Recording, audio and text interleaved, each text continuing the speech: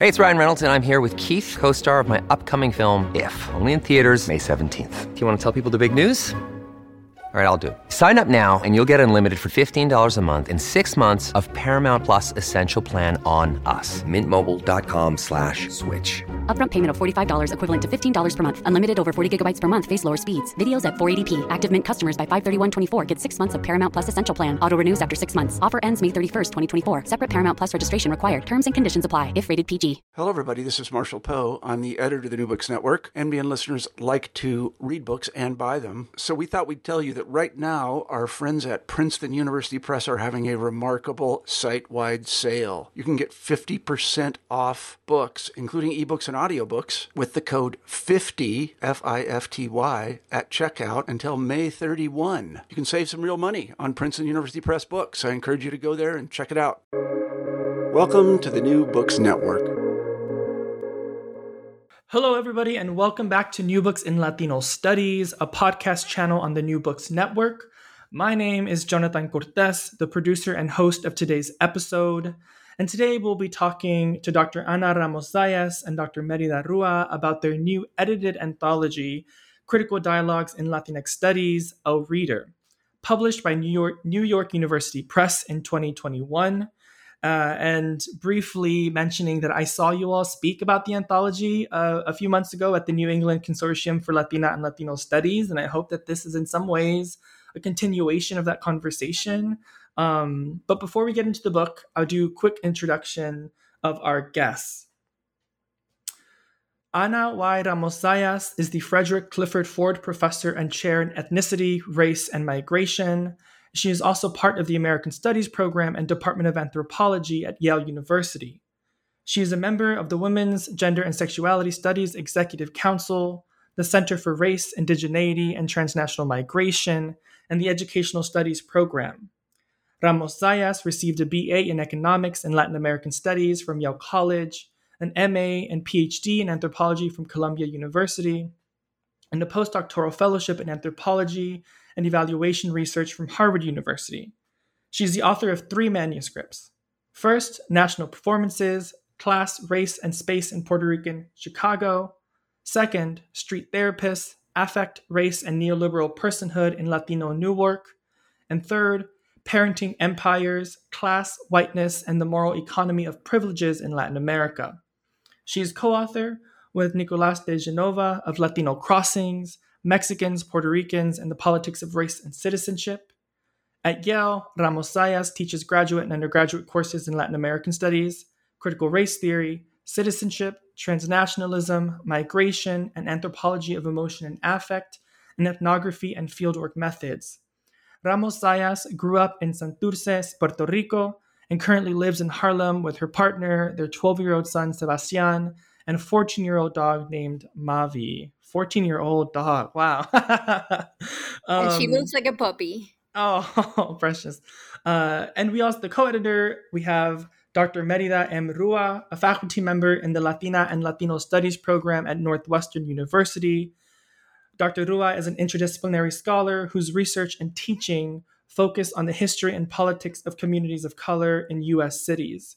She is the author of A Grounded Identidad, Making New Lives in Chicago's Puerto Rican Neighborhoods by Oxford University Press in 2012, and co-editor of Latino Urban Ethnography and the Work of Elena Padilla by the University of Illinois Press in 2010. Rua's current book project, Migrations to Elderhood, chronicles the intricate and multifaceted lives of older adult Puerto Ricans. Based on 4 years of qualitative research, including 60 interviews and ethnographic fieldwork, plus analysis of literary, visual, and performance cultures, it offers interdisciplinary insight into how this population talks about and makes meaning of their experiences and socio-spatial environments as they grow old. Related to this work, Rua and Katinka M. Martinez from San Francisco State University co-edited a special issue of the journal Latino Studies on the art of Latina and Latino elderhood, published in December 2021, which was really a fantastic issue. Merida, congratulations. Merida and Ana, thank you so much for both of you for being with us today, and welcome to New Books in Latino Studies. Thank you so much, Jonathan, for the invitation. This is great to be able to share with you and also with my co-editor. And I look forward to the conversation. Yes, I wanted to say the same thing. Thank you so much, and for just being tenacious and making sure that this happened, given all of the kind of delays with it. So yes, looking forward to the conversation as well. Thank you all so much. I really appreciate that.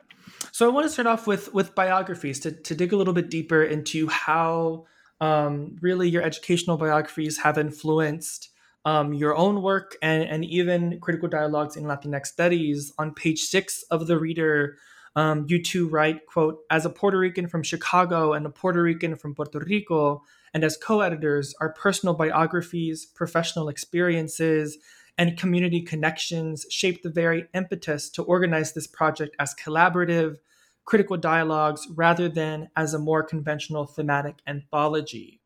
So, can you each tell us a bit more about yourselves, about your background, about how your background influences the work you now engage, where you attended college and graduate school, any mentors or authors that you were inspired by, and essentially how you come to arrive at Latinx Studies?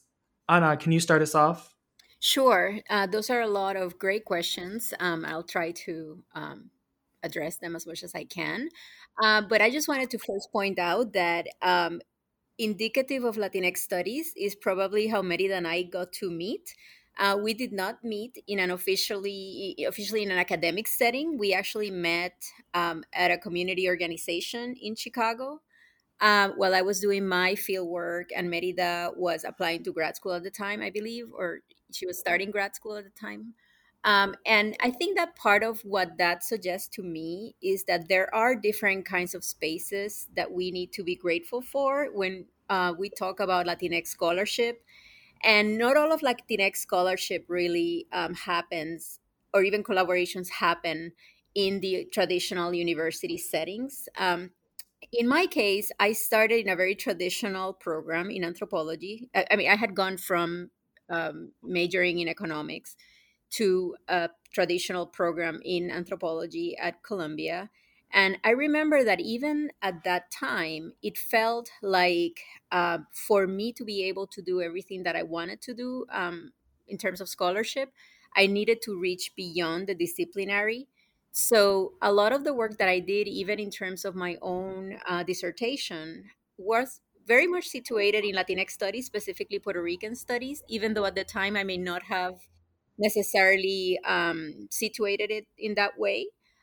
So at Columbia, I had many wonderful mentors that helped with the professionalization aspect, but I did not have as many interlocutors in terms of the actual academic piece or the scholarly piece. And so that I started developing when I went to do field work. I mean, as part of the anthropology program, you have to do field work. That's part of what, the ethnographic piece. And my first experience with my own field work happened in Chicago, where Merida's from. And so, in this specific context, I tried to expand both what I viewed as Puerto Rican studies as well as what I viewed as points of academic and intellectual creativity and collaboration. So it started there. And after this, I never went back to a full anthropology focus in any of my work. So from the very beginning, even from my first book, I've always felt that I've been situated very much in Latinx studies, Puerto Rican studies.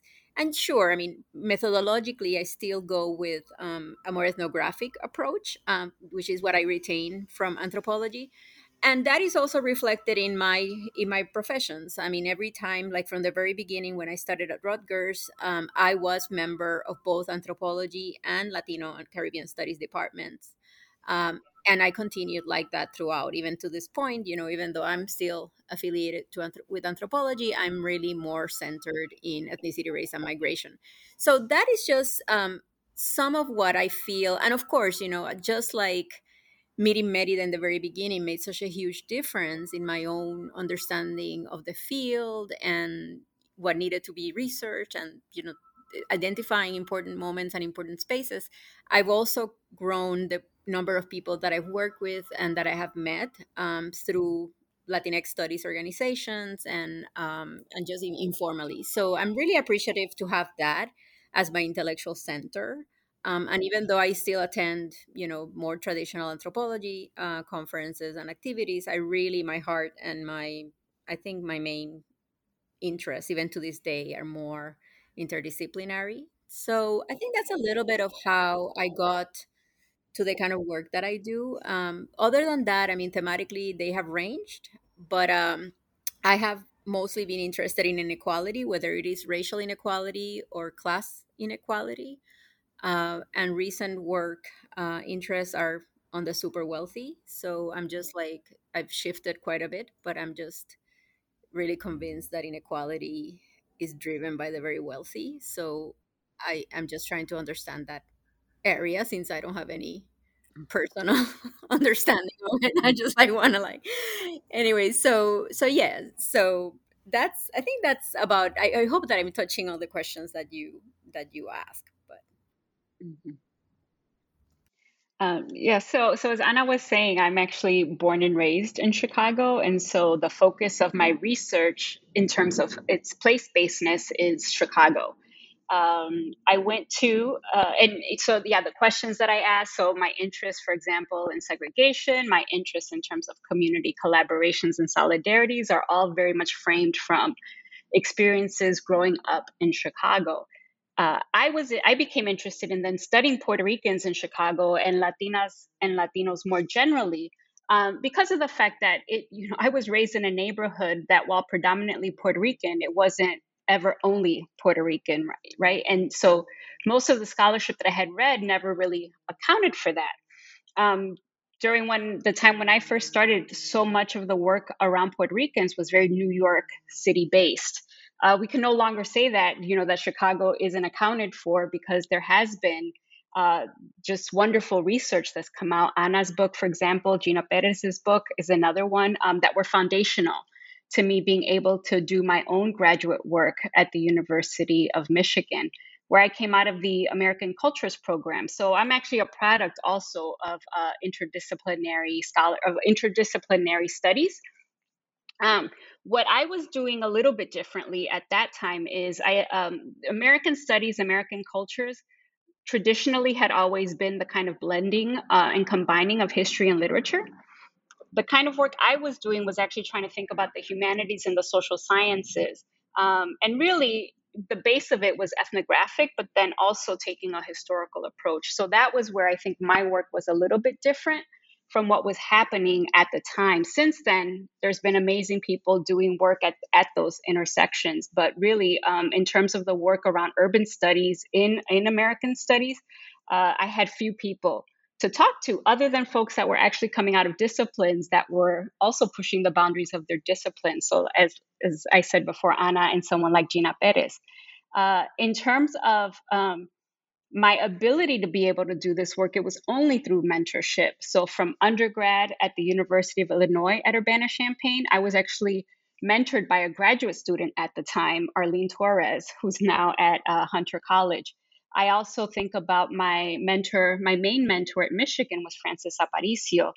And I was very lucky in terms of my first job to have another excellent mentor in Carmen Whalen. One of the things that I want to point out is that those are 3 Puerto Rican women, which is so rare, right?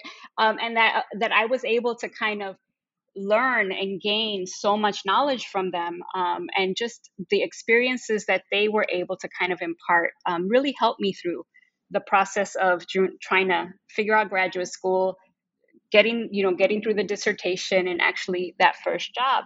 But aside from them, I also want to mention the kind of horizontal mentoring that was happening, right? And that was really important to me. So for example, the fact that I met Ana when she was also a graduate student doing her research, and we stayed connected. And so she was always kind of cheering me on as I was trying to get through Michigan. I think about Lorena Garcia, who's someone that I had worked with also, and co-wrote something with. She's another person that we started graduate school together, and we kind of cheered each other on. And she's a sociologist that does work on Latina sexuality.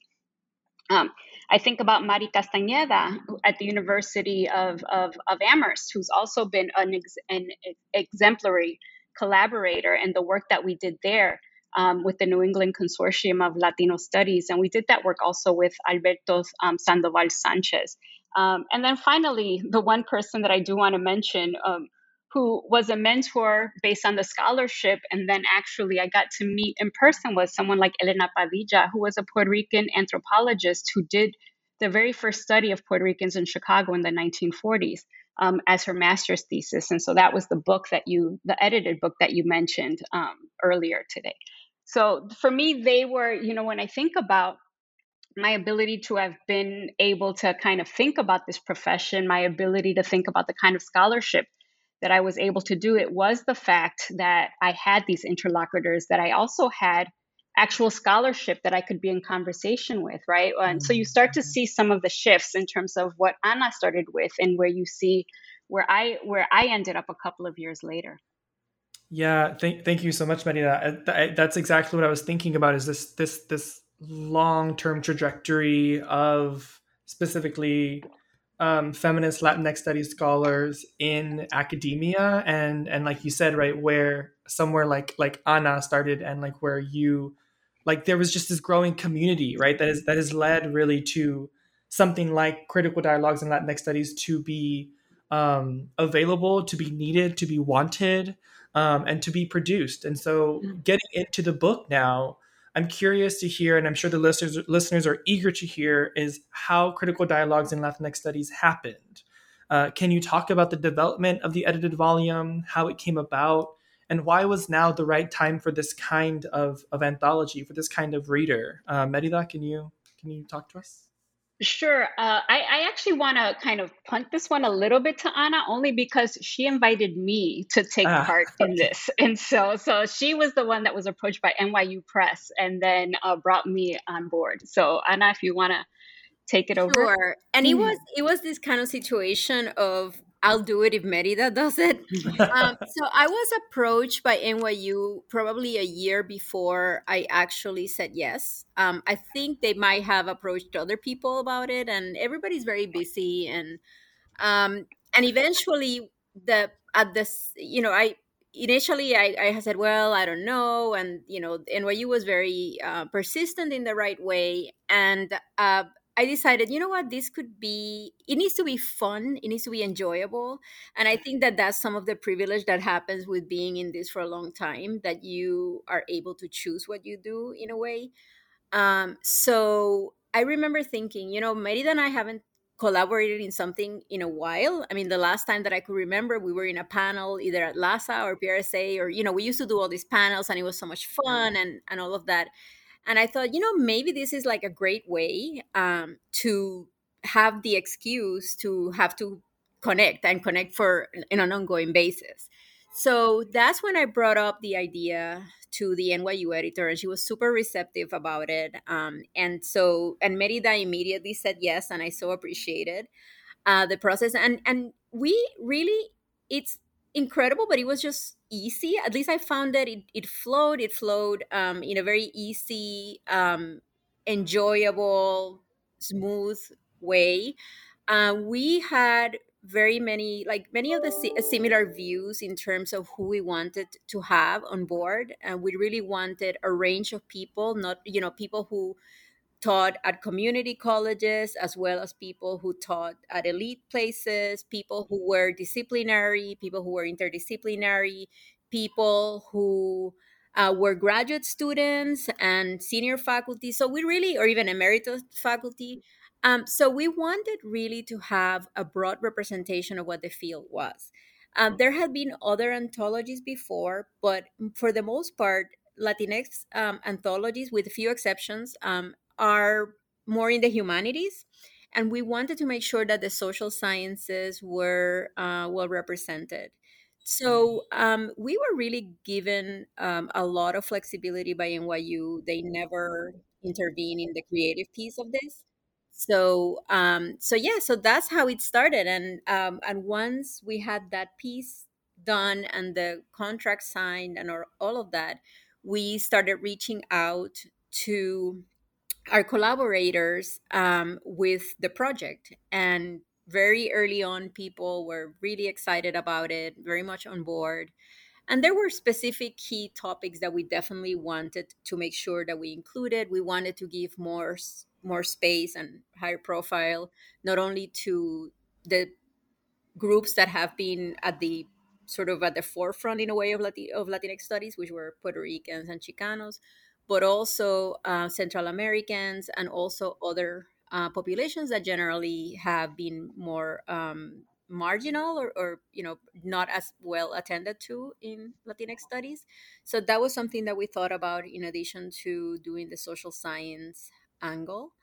And Merida came up with the idea of how to organize this and organizing it around the critical dialogue piece. And that was both a scholarly and a pedagogical decision. It was scholarly because we felt that we could put different kinds of people doing completely or what seems to be completely unrelated work. We could put them in conversation with one another. And at the same time, we would be separating them in a way that if you wanted to teach part of this in a classroom or 1 week in the classroom, you could do that without having, you could just teachers or in the classroom, you could play with that. So yeah, and Merida probably has other things that I'm forgetting, but that's what the basis of what I remember from that experience. And that was really our decision, was to bring together these conversations so that we wouldn't have just a chapter on race, a chapter on class, a chapter on gender, when in fact, right, we talk about intersectionality, but then, we still kind of separate these things out.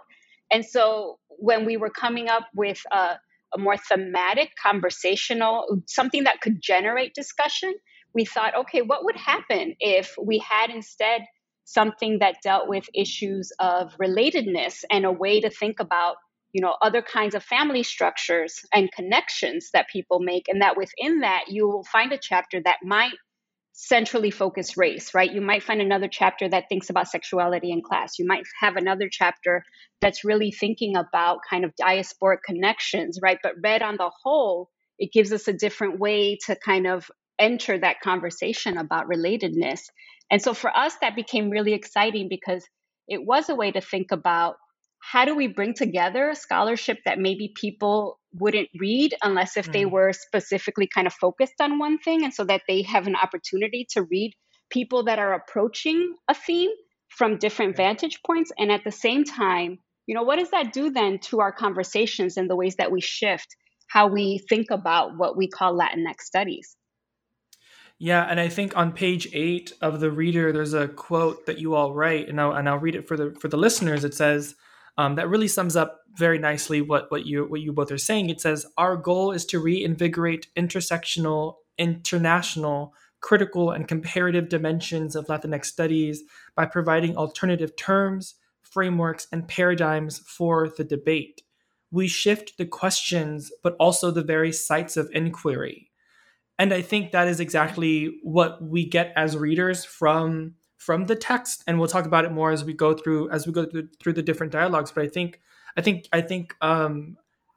mission accomplished is what I would say. I think it's very generative, and at least how it got me thinking. But I did want to bring us back to the beginning of the book, because you all ground us in the literature and epistemological work of Puerto Rican author Jesus Colon and his book, A Puerto Rican in New York and Other Sketches. I'm really interested to hear more about how and why Colon's work is so important in grounding this edited collection, and how you two envision the form of sketch, along with what anthropologist Ruth Behar terms blurred genres, as important for informing critical dialogues in Latinx studies. Mm-hmm. Yeah, no, that's a great question. I wanted to say related to that, but like also taking it in a slightly different way. Yeah. The issue of sketch, what got us thinking was about how Latinx studies needs to be decoupled from the US as a nation state. And we have talked about transnationalism, we've talked about globalization, about boundary crossing, but in reality, we haven't done that much of that with Latinx studies. How does Latinx studies and Latin American studies nourish and feed off of each other. And I think that the image of the sketch, as well, just as it served for Jesus Colon's own understanding as a Puerto Rican labor organizer, intellectual, just as it met that need of like interjecting many different traditions from Latin America, the Caribbean, US Latinx communities. We were also trying to do that, and we're trying to sort of expand Latinx studies beyond this US centeredness. And many of us have done research that involves Latin America as well. And that doesn't mean that when we do research in Latin America, we are forgetting the paradigms of Latinx studies. It's actually the opposite. I mean, we oftentimes are inspired by those paradigms, and they help us provide lenses and understand phenomena that may not be that generally we associate with the US, but it's not uniquely US based. And so that to me was what that quote signified. And Merida can probably tell you more about it, but like I just wanted to make sure that like that intersection between Latinx studies and Latin American studies, done well, not done from an area studies perspective, but more thematically and grounded in specific politics and histories, are central. I just also feel that Jesus Colon's book spoke so much to how we envision this project, but also to who we are, right? So you kind of opened your introduction of us with talking about how we wrote something about being a Puerto Rican from Chicago and a Puerto Rican from Puerto Rico. And that very much was a calling forth to Jesus Colon. And the fact that, this book, if you just read the title, you think it's only about a Puerto Rican in New York, right? But what he uses that standpoint of being a Puerto Rican from New York in order to really think about what was actually happening in the community, but also what was happening in the world at that time, really the hemisphere the world. He does do the hemisphere and the world. But for him to understand what it meant to be Puerto Rican in the context of fascism, what it meant to be Puerto Rican in the context of understanding himself as a colonial subject, right? The relationship between Puerto Rico and the United States, in thinking about kind of the work around, what was happening in terms of socialist gatherings, right? That where you also had the connection to the Italian community in New York City, to also understanding the interventions of the United States and Latin America and the Caribbean, right? And that all of that mattered to Jesus Colon as a Puerto Rican in New York. So how do we take the kind of particularity of certain ideas, of certain themes, of certain topics, right? And not isolate them, but actually show the web of relations. And so that for us, that particular text does that so beautifully and does that so magisterially in these very short little sketches that is just, I don't know how he did it. I've since taught that text in its entirety, and students are still amazed. That's the one text that most of my students actually recommend to everyone afterwards, because they felt that he could get at big ideas, big pictures, and yet you still felt that people mattered, right? And that people were part of what was happening there. And so we were aspiring to something like what Jesus Colon did in that particular text, and that became the kind of basis for the kinds of questions and even this idea of critical dialogues, the generativeness of it, and what we thought of what sketches as being open-ended did, right? It's not that you come to a conclusion, it's that the fact is, where does the conversation take us? What are the kinds of new questions that we're being pushed to consider here? Wow. Yeah. And also the idea of audience, just to like the final point. I mean, like the fact that we always strive. I mean, I think in Latinx studies, people are very aware of who your audience is. And we've always strived, whether we've been successful or not, to really reach a wide audience, not just academics, but people who are just generally interested in the topics. And so I think Jesus Colon is also a model on how to do that.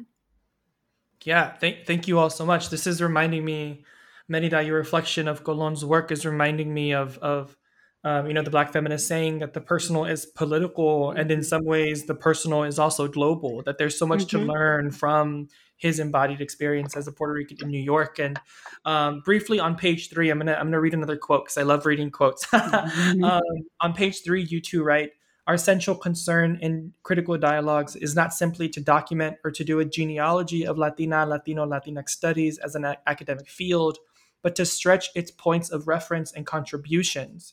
We want to continue Jesus Colon's tradition of studying Latinx, Latina, Latino populations beyond an exclusive US framework and at the intersection of Latin American, Caribbean, global, international, and transnational optics. What we articulate in this volume is an approach to Latina, Latino, Latinx studies that actively and continuously works towards a dialogue-based, multi-directional analysis. And I think that is very much felt in how the dialogues are structured.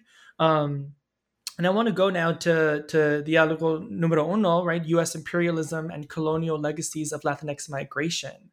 And so here, the first dialogue really revolves around the question, as you all write, what can the histories and specific national, regional, and temporal communities tell us about the shifts and modifications of U.S. colonial and imperial nation-state projects?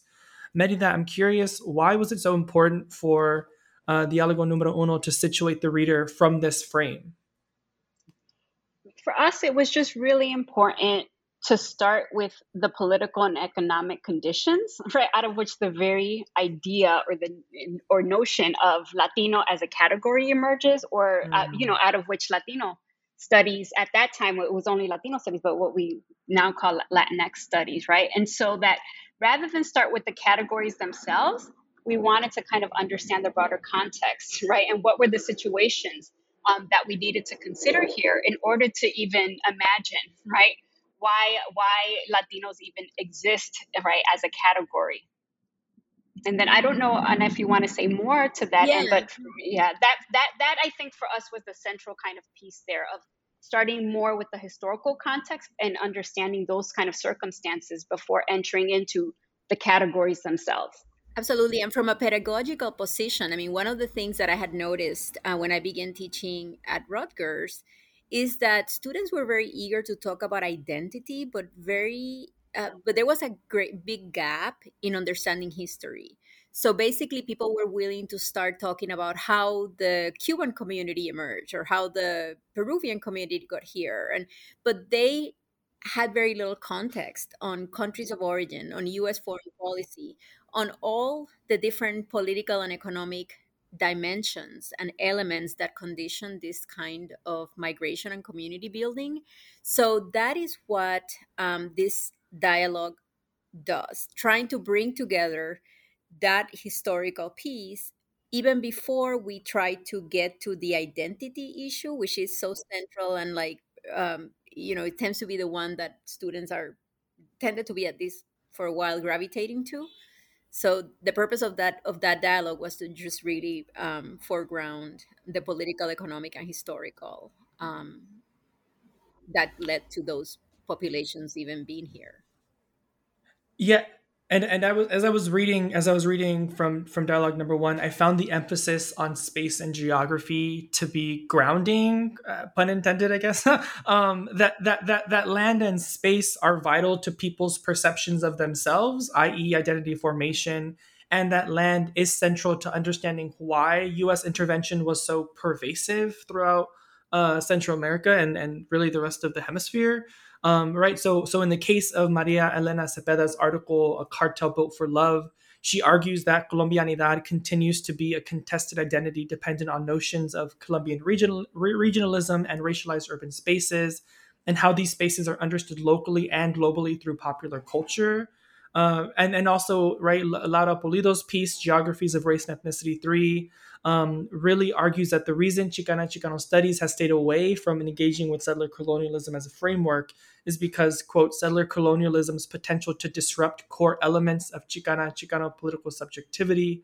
Specifically, it unsettles Chicanas and Chicanos' perceptions of themselves as colonized people by highlighting their role as colonizers. And that's on page 51. So I'm curious to hear from you all's perspective about how space and place is functioning from a historical perspective, and was this intentional for this dialogue? And I'll note that this is very different, right, from dialogue number 3, which we don't talk about in this episode, but deals with space in a slightly different way. Mm-hmm. Yeah, I mean, I think that great. I'm so glad that you read those specific quotes. I mean, I think that part of a concern that at least I have had lately is how the term decolonial has gotten to be appropriated by literary studies in a way that I feel does a disservice in general for Latinx studies. And I think that the way of trying to give materiality to what we mean by decolonial is part of the impetus for this dialogue as well. How do we really refocus on the materiality? And the easiest, better, more direct way to get to materiality is to focus on the space, right? On like the fact that we are all situated, that we all have these attachments, and that those attachments go from the embodied to the foreign policy attachments, and maybe learning foreign policy is not as cute or nice as learning about yourself, but it is something that needs to be at the forefront for any serious and powerful and influential and really to really contribute to beyond academia, to just really make a contribution not only in the intellectual life but just in the material everyday lives of the communities of which we're a part. So.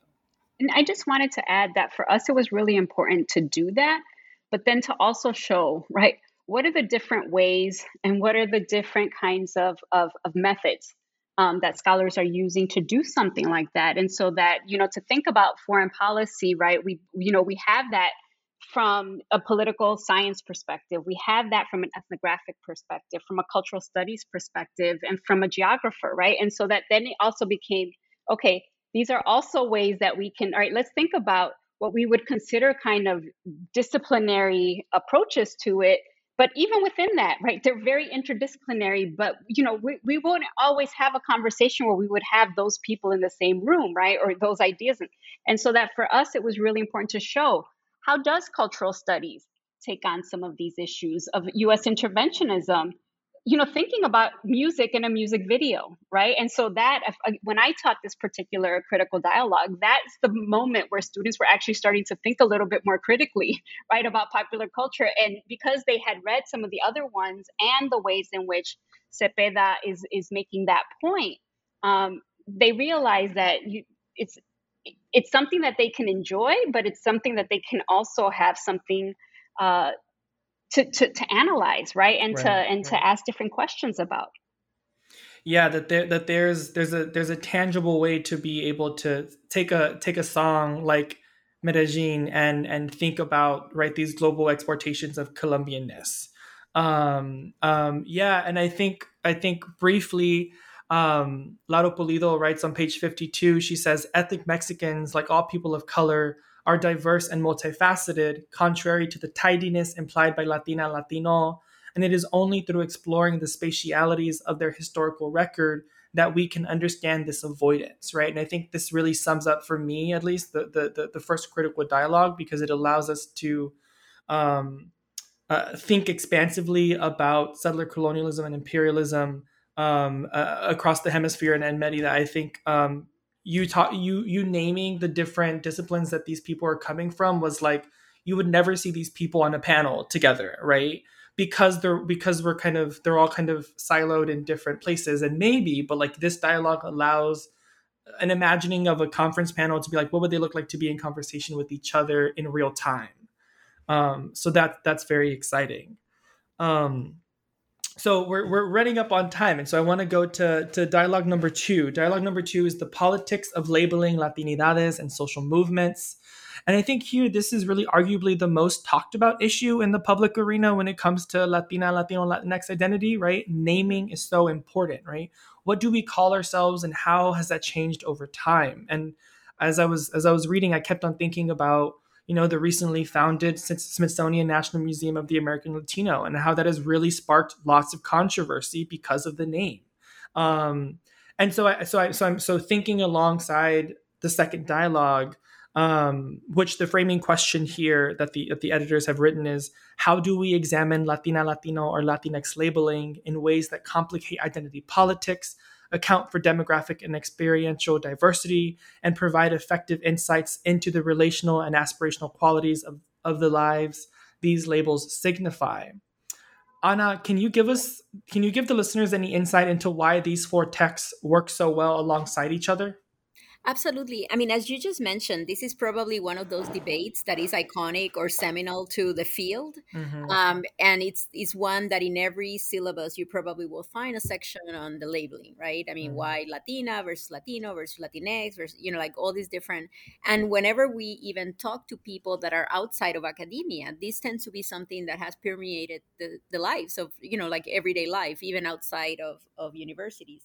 And so because of that centrality of that theme, we wanted to sort of shake it up, and shaking it up was more difficult than with other dialogues, probably because people had already certain familiarity, certain expectations. And so here what I like is the fact that we have a range of scholars, from Susan Oboler, who is credited for being one of the earlier Latinx scholars to approach the pan-Latino versus nationality-based labeling. But we also have Maricia Cárdenas, who places Central Americans in that kind of label, of which they were not necessarily a part, initially, especially when in the 70s, all these discussions about this pan-ethnic Hispanic label were coming about. And we also have somebody like Michelle Gonzalez talking about when identities go beyond what the label captures to include, religion, to include the theological, to include the mestizaje ideologies, that kind of work. And of course, we have somebody like Nelly Rosario, who brings in the idea of DNA and Latinx. If we're talking about identity, what would happen if we add this kind of scientific trope to get in there? What does that do to these ideas of Latinx and the labeling, the actual labeling? So we really wanted to try to not overlook that topic of labeling remains central to the field, but really to complicate what that labeling might look like, and branch it out, without forgetting, the historical genealogy of how these discussions have emerged, but also trying to place those in a greater, for their cultural resonance, not only for their genealogy. So that's what that dialogue was there for. Yeah. I also wanted to add that for us, it was really important. And I don't know that if we achieved it in every dialogo, but in most of them, we also tried to get senior scholars to revisit their work and to think about the shifts and changes. And so that for us, it was really important to open this dialogo with Suzanne Oberler and not just do a kind of cut and paste of ethnic labels, Latino lives, right, for this section, but for her to re-engage that work and to think about what's happened that's different, right? So, we have a moment where the historically available category seemed limited to Hispanic Latino, and that was the debate, to now her really thinking about the Mexicanization, right, of what we think of as Latinidad. And so asking those questions and thinking about what has shifted historically, what are the debates that are happening now? What is it that people are actually concerned about? And so it was important to have that, but then also ask the questions of, okay, but who else is involved in this conversation that we haven't heard from before? And so I think that how Anna kind of then teased out the rest of the people who are part of this dialogo, right, really fills that out.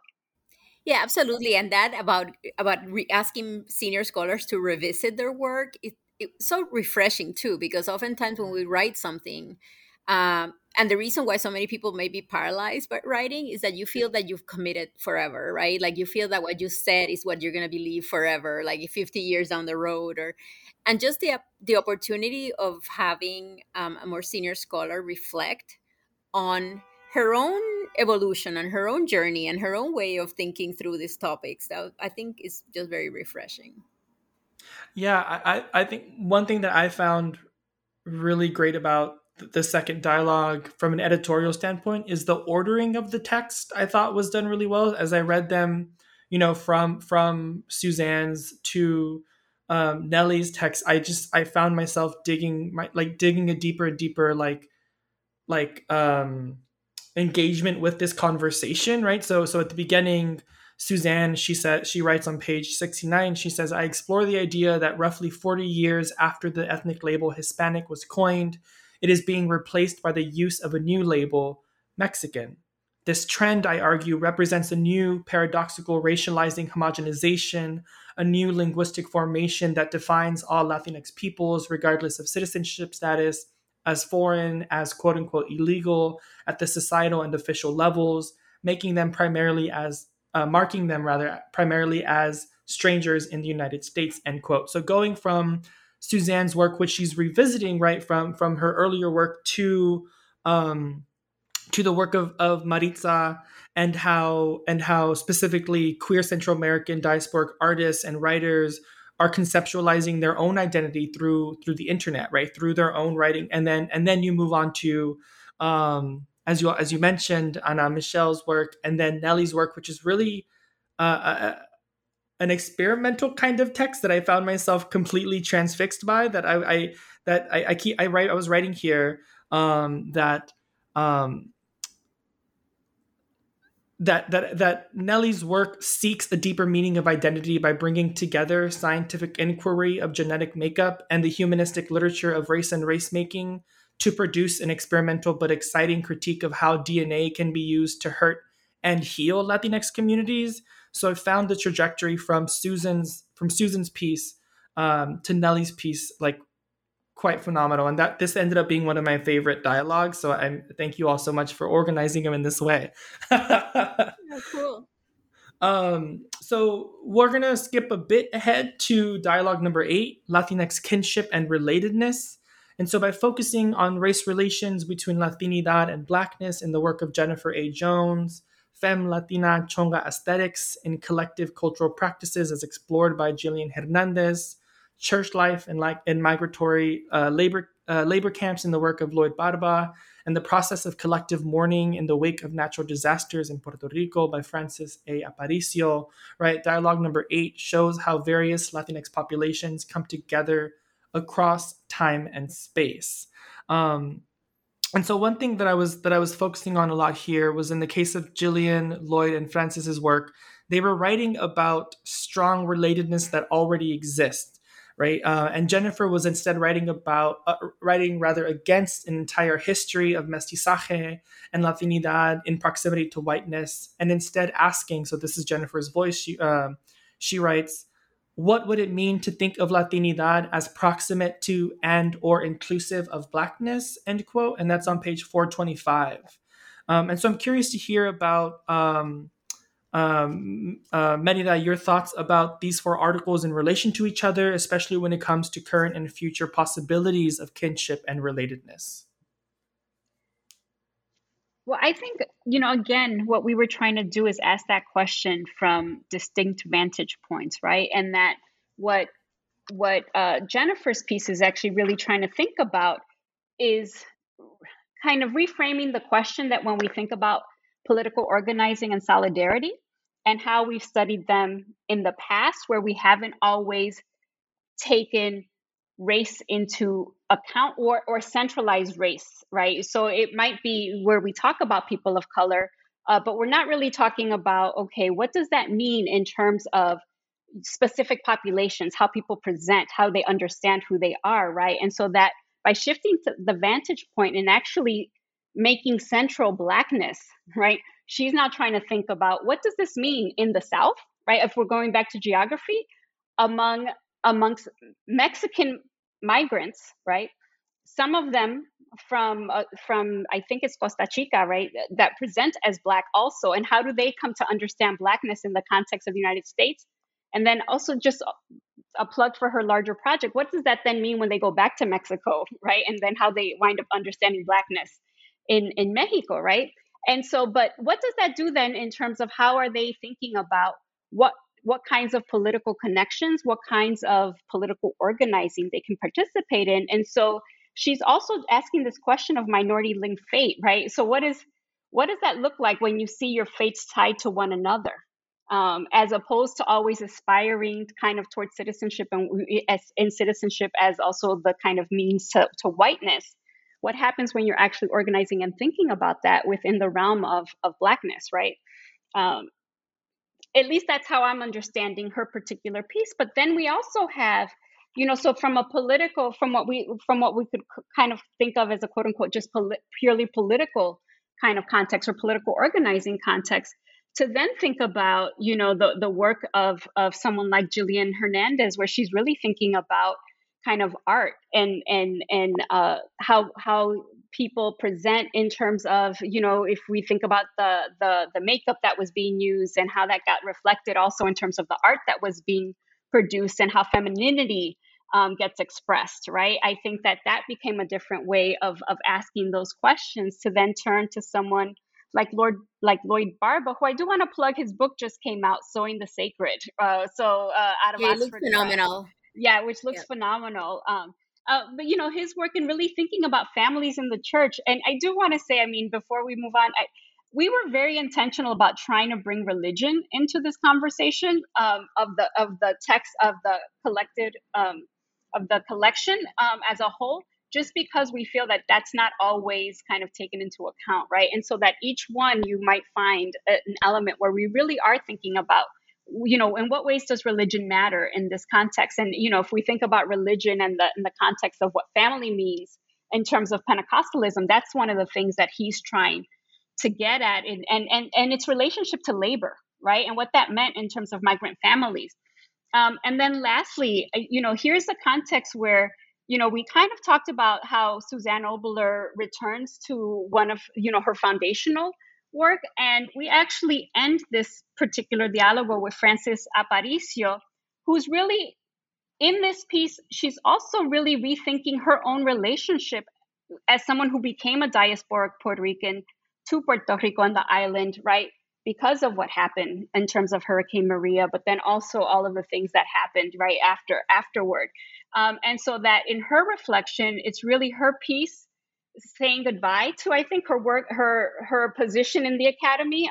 She wrote this as she was retiring. And she was also just thinking about the kinds of questions that she's going to continue to ask as she's writing this next book on Mark Anthony, right? And so that while Mark Anthony, the song Aguanile doesn't come up in this particular piece, right, elements of what it was that she was thinking through in terms of salsa music, right, the role of music in healing through a short story became really important for her in this context as she's kind of moving towards, where she's going next. Yeah, no, absolutely. I mean, and I think that like this section in particular, one of the things that I loved about it was how each one of the collaborators is able to show something with language that it's so difficult to describe generally. Like I'm thinking of the Chonjivaiti activity, like Gillian's work, for instance. I mean, the fact that oftentimes we tend to fall back into descriptions that are very sociological, but they're not teased out. So we can say Afro Latino, or we can say white Puerto Rican. We can put the same labels that sociology has already put together in a way that is just like they're just there, and intend them to do something different, and that rarely happens that way. I think that approaching this with that other level of creativity allows us to get to, oh yeah, I know who she's talking about. I see those young women, I know who they are.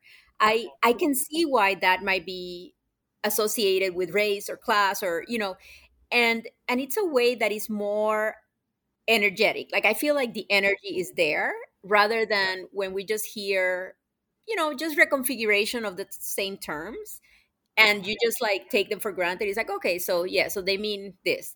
But so I really like that sense of creativity in approaching these identities and these racialization practices, beyond the very traditional sociological in intent, like usually what it is. So I really, that's one of those things that I really felt that came out in every single one of those texts from that section from in different ways. Right. Yeah, and I had, this is the article that I thought I had the most personal connection to, because the video Chongalicious that Jillian references in her work was a kind of, was very much a cultural touchstone for my own like high school career. Like I remember that video circulating in my high school and everyone being so excited, but also a little bit kind of off-putting. And I think that this article really gave me the understanding as to why, right, those two things can exist. And then also in Lloyd's piece, my family is also Pentecostal migrant laborers, and so I was very much invested in these pieces as like telling me something about myself. So that was Yeah. exciting. Yeah, and it's great also that a lot of times there has been this very just limited way of viewing religion only in mm, terms that the white gays like. So the white mhm. gays love like Santeria, they love, you know, like they love Right, voodoo, they right. love, you know, and so that's what we learn about, which is super hugely important, especially when it's done from a different gaze. But also, you know, these other religions that play a part in people's lives, you know, we know less about. So yeah. Yeah, yeah, and I think back to this idea that religion is really pervasive in all of our lives, especially when it comes to like imperialism and colonialism and settler colonialism. Like religion had a lot to do with it. So I think I like that there's so much of it in the reader. Um, but to kind of wrap up the dialogue, so dialogue number 9, community engagement, critical methodologies, and social justice, offers a variety of methodologies that are central for Latinx studies. Right, so you have autoethnography as utilized by Salvador in his piece on being a white person of color. You have Bruhexing as depicted in Aisha's work. You have Latinx community academic praxis and testimonial in the case of Mari and Joseph's article. And you have accompaniment, right, and the physical space of the classroom in the case of Lorja's text. And so in this dialogue, I was really latched on to specifically Lorja's and Aisha's texts, right? So Lorja is writing Bridging Activism and Teaching, and Aisha's writing Brujex and Afro Latinx Queer Juster. And they both write about post election actions by students in classrooms and Afro Latinx Brujexes. And so these readings really show how the election of Donald Trump was a call to action for progressive and radical folks who were oriented and who had always been oriented towards social justice. And so, what I found so gripping was how, in this moment, feeling was what mobilized action, right? Lorja recalls holding class the day after the election, and students were sad, they were fearful, they were hurting. Similarly, Aisha recounts how Hector Lewok, one of the Brujexes interviewed, was angry, right? So much so that Hector turned to the writings of Black radical feminist Audre Lorde to say, like, quote, how they drew on Lorde as a spiritual guide to channel anger into warfare. And so I'm interested to hear, Anna, your take on how you understand the role of emotion and feeling as a vehicle towards action, community engagement, and social justice with respect to the readings in this anthology. Hi, yeah, absolutely. I mean, I think that, I mean, and this is probably true throughout, but especially in this section, we wanted to accomplish a number of things. First, to bring the emotional and the affective specifically for all its political power, right? I mean, like it's something that unfortunately, whenever studies of Latinx populations have focused on the emotions, it's always been from a very pathological way, in a very pathological way, as either, you know, Latinos are just like the, you know, singing and Carmen Miranda dancing happy people, or they are just flattened with the language of psychology. And that has been, the social science has a reputation and like a history of doing that. And yet we have forgotten why and how affect really is behind most of the mobilization and community engagement that we ever practice, and how to really use that, you know, to connect and to really yield this kind of mobilization. And so we wanted to make sure that that was there, that we understood that affect has a political power, but also that politics without affect like really have no place, right? No place of existing. And in addition to that, I think here we also wanted to foreground the methodological diversity of our field, and how we have come to see self positioning as a very important epistemological tendency of Latinx studies, but also like the collective. How do we do collaborative work? How do we do work that brings our own interlocutors into the process of knowledge making?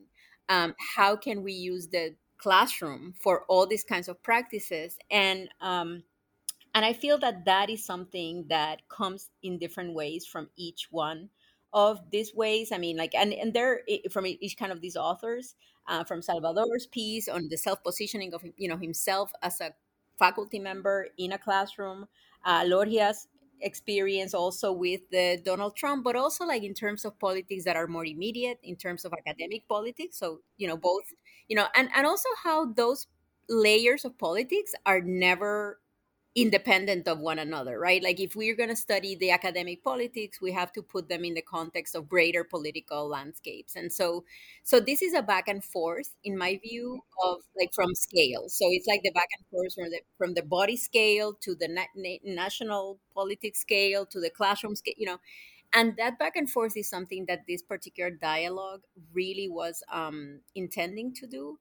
Um, and and I like that this dialogue also had a very strong pedagogical reflection, because I feel that Latinx studies is a field that, we can say that philosophy and English began in within the university, and it was like the pillars of this very classic model of university. But Latinx studies really began it was about teaching, and it was always about teaching. It began by students. I mean, these are fields and that really were student generated, and students demanded that these fields existed in universities. So it's very much from the ground up, and we wanted to honor that. And I think that that's also part of what this is intending to do, the fact that we are scholars, yes, we are researchers, but that research is made greater and more generative precisely by being in the classroom. And so I think that our colleagues in that dialogue really show that, and it's very just very inspirational. I found that section to be really inspirational, despite the obvious there's still work to do, but I felt that it was just bringing it all together.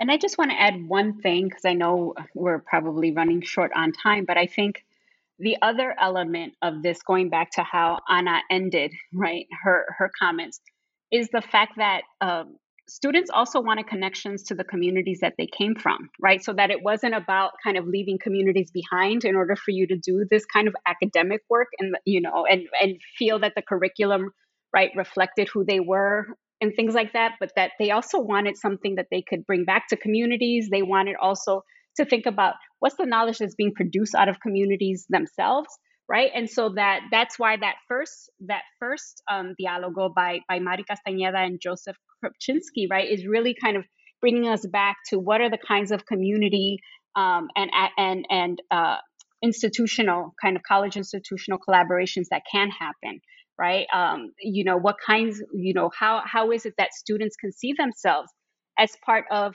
also multiple communities? So in each one, you get this idea of, what students learn about who they are, about the communities that they belong to, but then that they're also part of multiple communities. And so you see that in each of these pieces, or that multiple communities exist, right? And that they could be a part of. And that was something that I really appreciated there, so that it's not just about kind of the individual feeling kind of fulfilled because they're learning something, but the action component of it. But then also, how are we tied to other people? Right. Which goes back to the comments that we made early on about Jesus Colon, right? And so I think for us, it was really, how do we bring that full circle here? Yeah, I thank you for that, Marina. I loved that. And so the two final pieces of the anthology focus on self-reflexivity and spiritual work as critical methods towards liberation. And I found that was so important, because you all even write about reflexivity in your introduction. So on page 6, when you two are talking about the collaboration efforts of the authors, you write, quote, "This is important to mention because we align our scholarship with the ethnographic convention of reflexivity from an anti-colonial/decolonial and anti-racist stance grounded in history and political economy. We draw on rigorous reflexivity to rupture prevailing categories and modes of analysis, end quote. And again, this is on page 6. And so it's even in the formulation of critical dialogues in Latinx studies, it in itself is vitally like reflexivity is vital to the formulation of this book, right? Which then speaks to where and how Latinx studies is going. And so I just want to thank you all so much for that. I think that is incredible, and really bringing these dialogues together was a skill. And you all are very skillful. Thank you. So, as we start to wrap up the conversation, I have one more question for you all, which is simply, what are your hopes for the reader? How do you hope it circulates? How do you hope it's taught? And how do you hope scholars take it up in their own research? I think for me, I mean, I've had already like a few moments in which this volume has brought some of us together. I mean, I remember giving a copy to somebody who's the dean of the cultural center, the Latinx Cultural Center at Yale, Eileen Galvez, and she's Salvadorian. And I remember that she's always mentioned how she felt that, except for for a few exceptions, she felt that Salvadorians have remained outside of this Latinx discussion. And I remember like writing a little thing on the front of the book in the first page saying, I hope that you find yourself like, there's some stuff that you might like here. And when she was just really moved by that, and at the same time she approached a graduate student who was Salvadorian and like mentioned this to her, and we had this like 3 or 4 people kind of gathering, very informal, just in the hallway type of thing.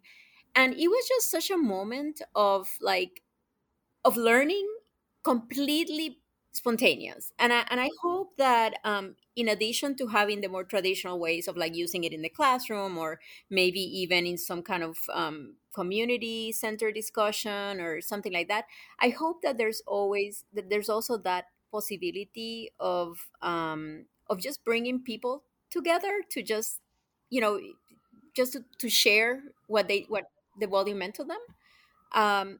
So I think that if anything like that, if more things like that happen, I'd be happy with the outcome of it. Yeah. No, I completely agree. And I do also want to add that, in terms of it being taught in the classroom, I have just been so happy when colleagues email me or call me to kind of tell me that they used it in the classroom and how they used it, right? And what kinds of conversations they were having with students. And so one example that I want to kind of bring up is Arlene Torres taught the book at Hunter College. So to have probably the person who's the reason why I'm in the academy, because as a graduate student, she encouraged me and told me that I should think about graduate school. For her then to turn around and teach this book and tell me that she really tried to teach it with the kind of prologues in place, and thinking about the questions that we asked, and then also having the students read the pieces and asking them to really reflect on the questions and why we decided to construct the book the way that we did. Also for me, reminded me, right, that we're always learning from each other, and that this particular text is also one that is about intergenerational collaborations, right? And that, what are the ways that we continue to kind of hold those conversations and continue to learn from one another over and over again. And so that is one of the things that I've really loved about this project. And then I'd love to hear when the parts that work, and I'm also excited to hear about the parts that probably you're hearing from people about the parts that maybe are not working. For us to kind of continue to think about, okay, what would a next project look like then? Yeah, absolutely. Absolutely. I mean, and even just getting to know a little bit each one of the collaborators. Some of them we know very well, and they're our friends or immediate colleagues, but also like getting to know people that maybe we've read their work but not really know them, and being part of that process was really neat. So hopefully that's also something that people will notice, that kind of intergenerational especially. But also interinstitutional. Mm-hmm. Yeah, and I love how this is again making another kind of full circle about, starting off with your bios about how you were inspired by these people and now they're teaching your books in their classes, right? And I think that's really beautiful. Well, we've come to the end of our time, and Ana, Merida, I want to thank you all so much for lending our listeners your time and for writing critical dialogues in Latinx studies. Thank you for convening this, Jonathan. It really, I really appreciate the chance of talking about the book, and I really appreciate your invitation. Yeah, no, I agree. And I always enjoy having a conversation with Ana about this and now with you too. So yes, thank you. All right, thank you all so much. Take care. Okay, bye-bye. Bye.